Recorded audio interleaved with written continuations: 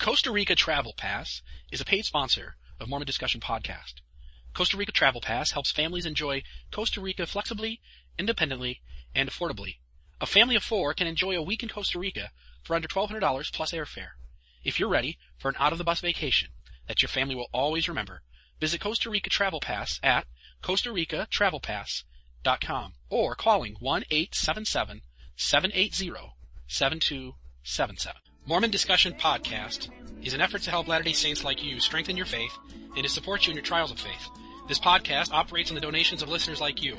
To help this podcast, please consider making a donation at mormondiscussion.podbean.com on the right-hand side, about halfway down. Thank you.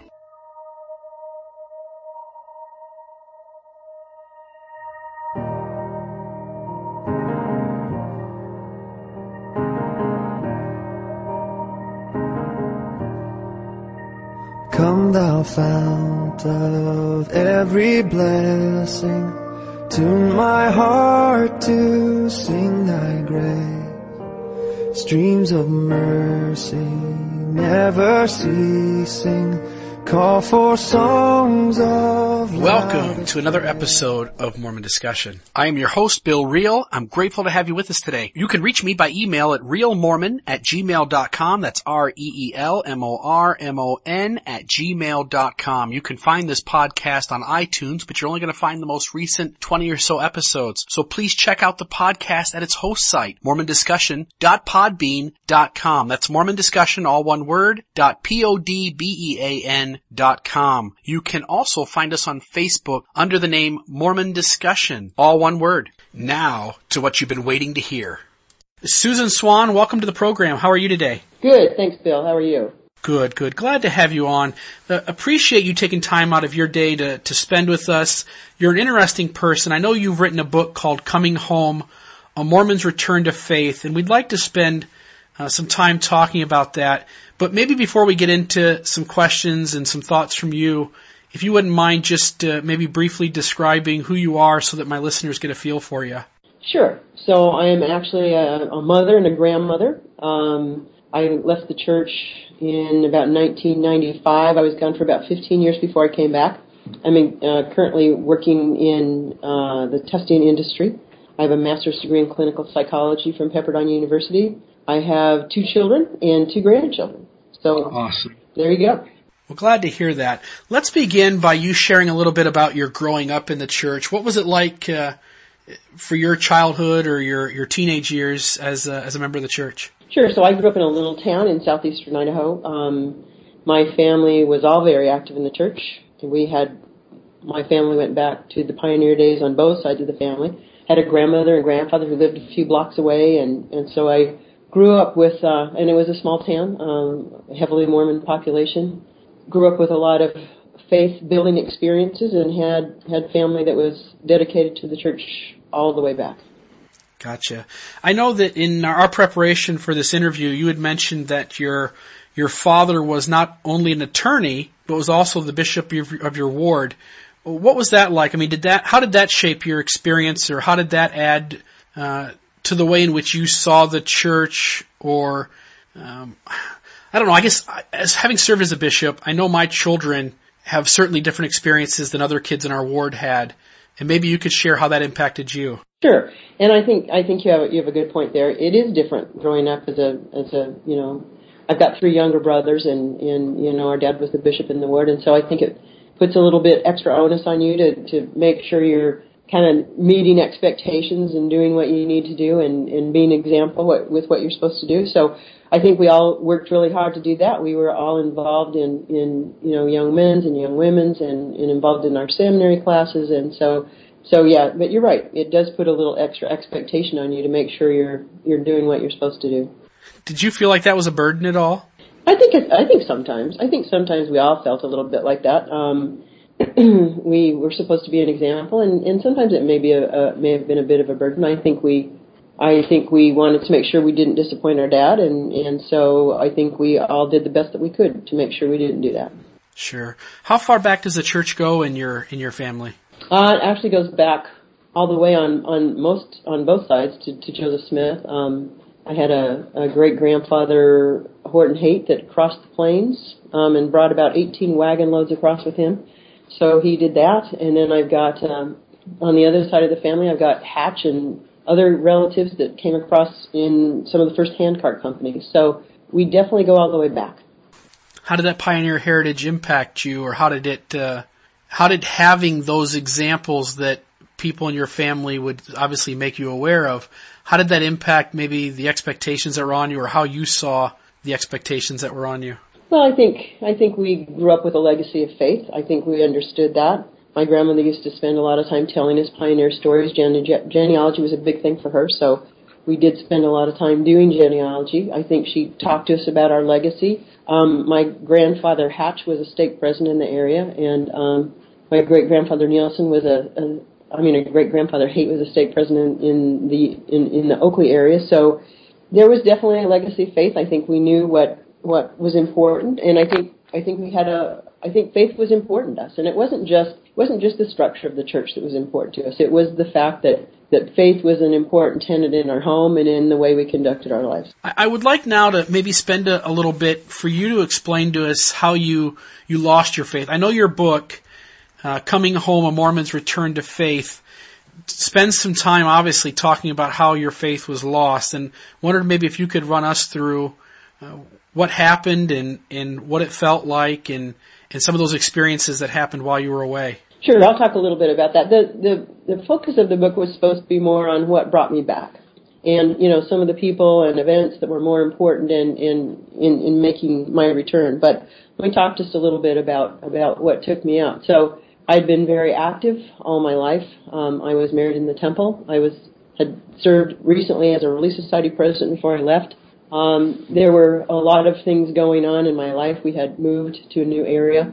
We were having some very serious financial pressures. My marriage was not doing well. And so I think I was at a very vulnerable place. I think it's difficult to be at a vulnerable place. I think that's something we need to watch out for when we're in vulnerable positions, to think about what kind of an impact that's having. So in addition to those things going on, and I started looking for support elsewhere, and that's where things really started falling apart, because I was looking for additional emotional support that I wasn't getting within the confines of my marriage. And I think when those kinds of things start happening, it's very easy to start maybe rationalizing what you're doing and start looking for reasons why you might want to leave your faith.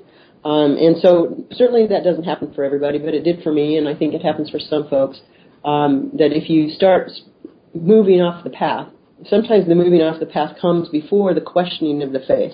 And then, so after the moving off the path begins, then you start wondering, well, maybe this isn't really true, and you look for justification. So not true in every case, probably more true in mine. Gotcha. How did things conclude? I mean, obviously you said you weren't inactive for, was it 15 years?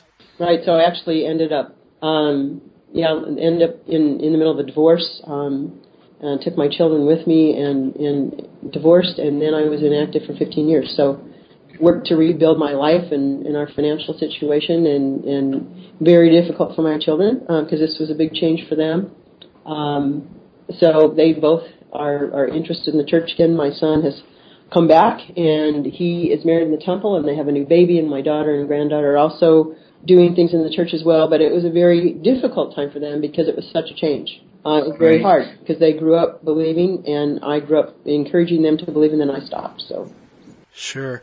In those 15 years away from the church, I want listeners who perhaps have never had a struggle of faith, or who have never even contemplated leaving the church for whatever reason, that being out of the church 15 years, were there times where you thought about the gospel and wanting to get back in, or had you pretty sharply separated yourself from the church and spent that 15 years really not focused on it? My family all remained active. My three brothers, their wives, my mom, and my dad had died by that time, but all my nieces and nephews, everybody was active in the church except for me. So I spent a lot of time with my family. I've always been very close to my family. They still embraced me. They still made sure they spent time with me. They still encouraged me, and I knew they loved me in or out of the church. So that was an important thing for me. I actually stopped believing in God altogether, and so I didn't think much about coming back. I respected the belief of the Mormon Church the way I would have respected anybody else's belief, but I didn't really think much about coming back because I really wasn't a believer, not only just in the church but in God as well.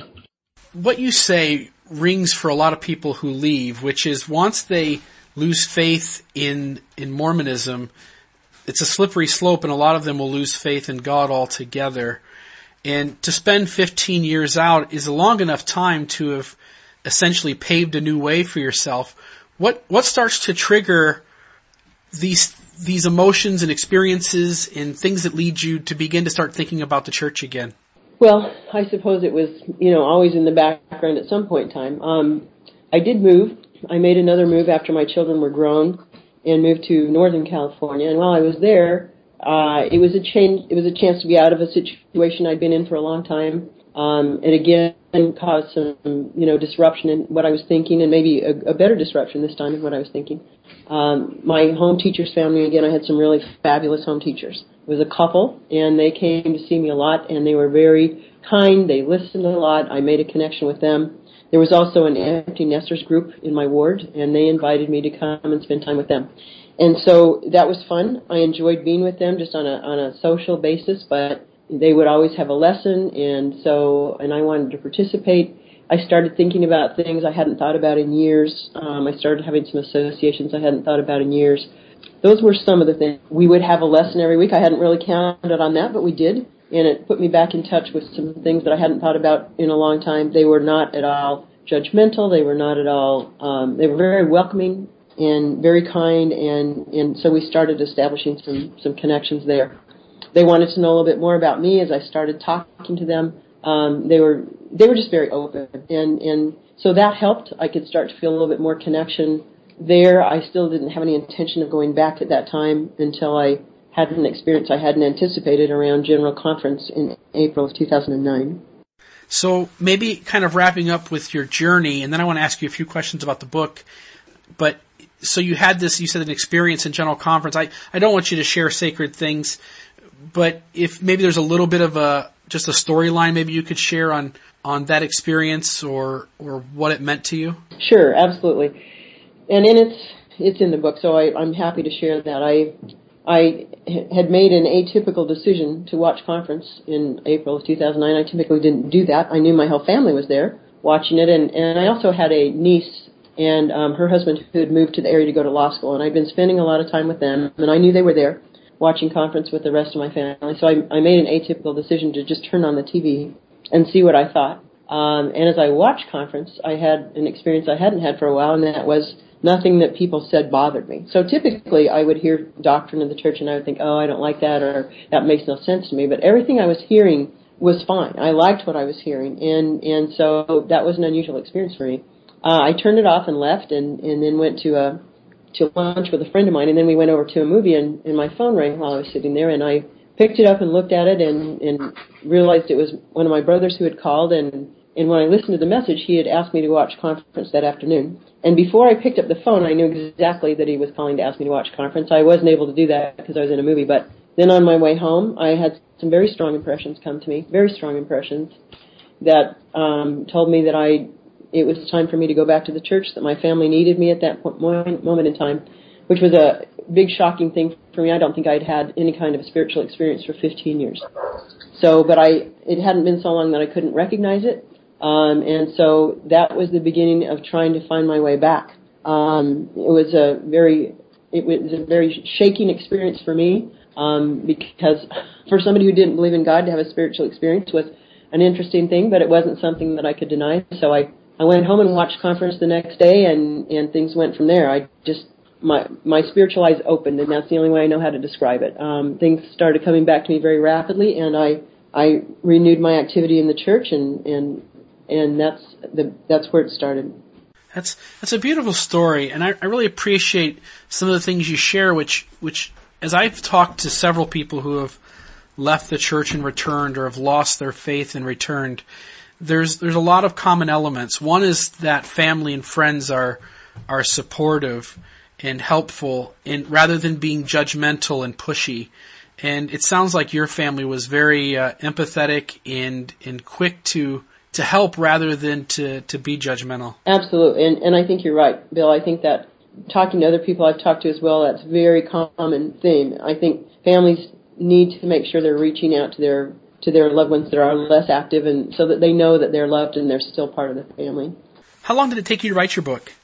It took me about a year to write my book. And I actually had no intention of writing a book. I have a very good friend who was actually instrumental in my journey back to the church once I started back, and she's actually Jewish, and she used to invite me to her home for Passover, and once I started back, she said, I think you need to write about your experience, and she happens to be an editor with some New York publishing houses, so she said, I'm going to help you, and she believed in the project, and that's how it all got started, so it was a surprise to me. Once you finally did decide to put these thoughts down on paper and make them into a book, was there an intended audience for this book? I mean, my first thought would be those who have left to reconsider rejoining, but I bet there's more to it than just that. I mean, is there others that you're trying to reach out to? I think so. I mean, that would be the hoped for audience. I would hope that people who had left or might wonder if they might want to come back, those would be the people I would hope to reach out to. I have heard from some people that decided they wanted to come back and it was helpful for them. But really, I think, people who are out may not be as inclined to pick something up like that unless they know they want to start coming back. So I think it could be helpful for people who are coming back. But I was hoping really to reach families and of inactive people and reach members of the church. I talked about home teachers that were so instrumental, not just in the people that helped me at the end, but people that were with me all the way through the journey, that helped me in the beginning, and bishops and other people that were important in my journey. And so I was hoping that people that had inactive family members, might read through it and get some sense about how inactive people might feel and what they might do to help support them in an eventual journey home. That is great. President Hinckley talked about what every member needs, which is a calling, a friend in the nourishing of the good word of God.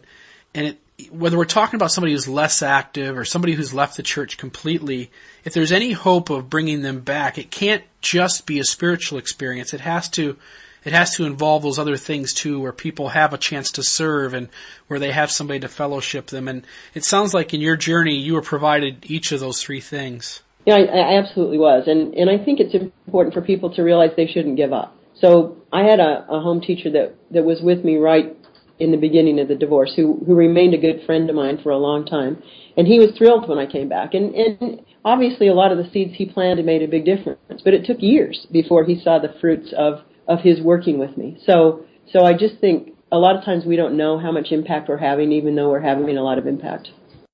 Right. The whole idea of never giving up. And hopefully people who listen to this, who have a family member who's lost faith or a friend or a member of their ward, that they'll take that to heart and really consider that perhaps it will take years of just simply loving the other person and being there for them before the kind of turnaround you had, to at least hope that turnaround could happen with them. For those who are struggling, a lot of my listeners are made up of people who have doubts, who are either thinking about leaving the church or perhaps have already left. Do you have any advice you might have for them? I'm going to just borrow something from President Uchtdorf at the last General Conference session when he said, doubt your doubts before you doubt your faith. So, it's easy to have doubts, but it's always good to call that into question. Sometimes people read something and they don't know what the source is, or they read it and they take it as gospel and it may not be. And so there's a lot of good reasons to stay with your community of faith. A lot of good reasons to stay with faith. It can make a big difference in your life and the life of your family. So that would be my suggestion, to borrow a chapter from President Uchtdorf, is doubt your doubts first. Make sure you're really sure about your doubts and that you're looking in the right places. Don't go to places that are built to tear down faith. If you have doubts, go to your bishop, go to your branch president, or go to your stake president. Ask them the questions. Right. I appreciate that. Talking about Elder Uchtdorf, his talk in some ways was really monumental for the church, and being one who had left and had come back. Any of thoughts from you kind of on the other end of that spectrum in listening to his talk? Well, one of the things that I love about President Uchtdorf, actually, his talk was one of the things that was instrumental in bringing me back in that April session of conference. He talked about the way of the disciple. and that was in 2009. And he said, get off the sidelines and get back in the game. And he said, start from where you are. And I think that's an important thing. If you're wondering or thinking, might you be interested? Start from where you are. Don't think, oh my gosh, look how far I have to go, or this is going to be impossible. Just begin at the beginning and take it one step at a time. Excellent. Susan Swan is our guest today. She is the author of Coming Home, A Mormon's Return to Faith. Susan, where can people find your book? It's available at Deseret Book. It's available at Siegel Book. It's mostly online in those cases. It's also available at Amazon. So there are a number of places you can pick it up. It's also available on the Kindle and at Barnes & Noble. That's incredible. At what point were you approached by Deseret Book to place it in their stores? Well, that's an interesting story. Actually, I had wanted to publish it with them in the first place, and it wasn't something they were interested in at the time, and so I published it and then went back to them and they agreed to carry it. So they started carrying it probably, 10 or 11 months ago. Well, I appreciate having you on today and can certainly sympathize or empathize with your journey. My podcast is one that was started because I wanted to help people who struggled with their faith and having had doubts myself. I'm grateful you came on today. I hope listeners will check out your book. Again, we've spent time today with Susan Swan, author of the book Coming Home, A Mormon's Return to Faith. I will list where this episode is published. I'll list the places where you can find her book. Susan, thank you so much for being on today. Thank you, Bill. Much appreciated. Come thou fount of every blessing, tune my heart to sing thy grace. Streams of mercy never ceasing, call for songs of loudest praise. Teach me some melodious sonnet, sung by flaming tongues above. Praise the mount, I'm fixed upon it, mount of thy redeeming love.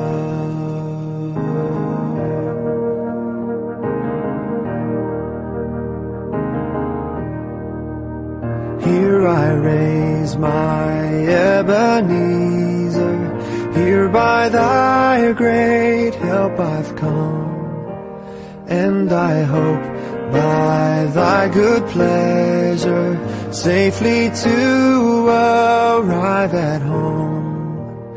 Jesus sought me when a stranger, wandering from the fold of God.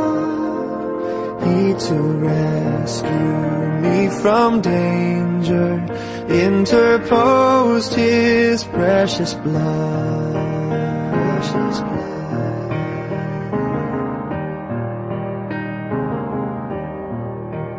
Oh, that day when freed from sinning, I shall see thy lovely face. Clothed then in blood-washed linen, how I'll sing thy sovereign grace.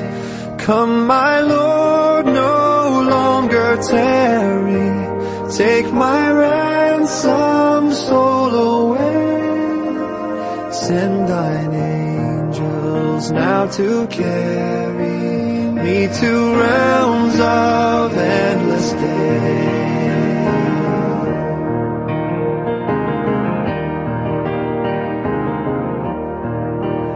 Oh, to grace, how great a debtor daily I am constrained to be. Let thy goodness, like a fetter, bind my wandering heart to thee. Prone to wander, Lord, I feel it.